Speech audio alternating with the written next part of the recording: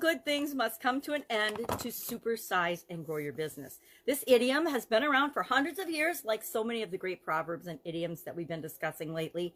In 1374, Geoffrey Chaucer used it. It didn't come to the United States until 1680. And interestingly enough, the early versions of this saying didn't have the word good in it. It said, all things must come to an end, which I guess if we think about it, we actually know that. We know that all of us, no matter what, no matter how well we take care of ourselves, no matter how vigilant we are, no matter how clean a life we live, at some day, at some time, unknown to us usually now, we're going to expire. We're going to transition. We're going to die. I know, hard to accept, but we are. The same is true with our businesses.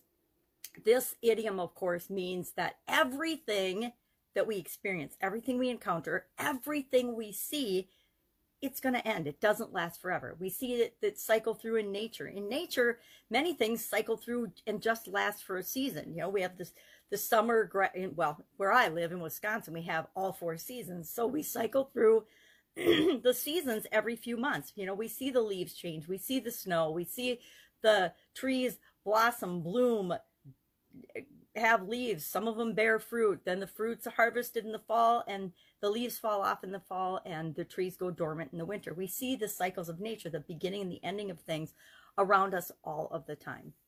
And we remember that it's true of any and every aspect of our lives and of our businesses as well. You know, we can have a winning streak, we can have a success streak, but there's always going to be up and downs in our journey. We can add products and services to our business, but they don't have an infinite shelf life, right? Nothing has an infinite shelf life. It comes from the bakery industry and from the food industry, where everything has a pretty short shelf life compared to other products and services that people provide. But we know that our products and services have to always change to meet the ever-changing needs of the people and that we serve and of the environment around us. There's always new products and services being developed. And so if we're not paying attention and being aware of what's going on in our environment as well as within our organization, how we're treating customers. We have to pay attention to our customer experience. We have to pay attention to our team members and the adding and the exiting of team members in our organization.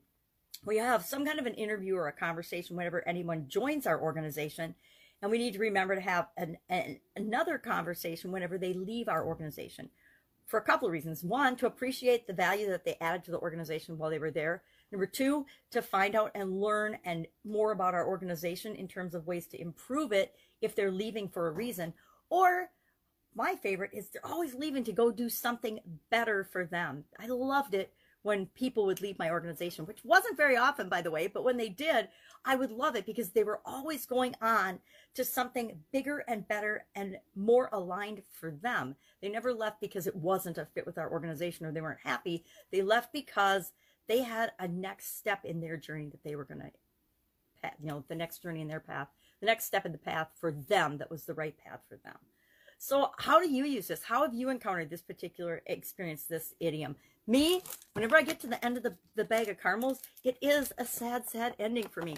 Although after the holidays, it's definitely time to let the caramels go for a few months and get back into my good, most of the year time habits. Seems like around the holidays, I slip and slide and give myself permission to do things that I would normally never do, except for it's the holidays, which is really a bad excuse, right?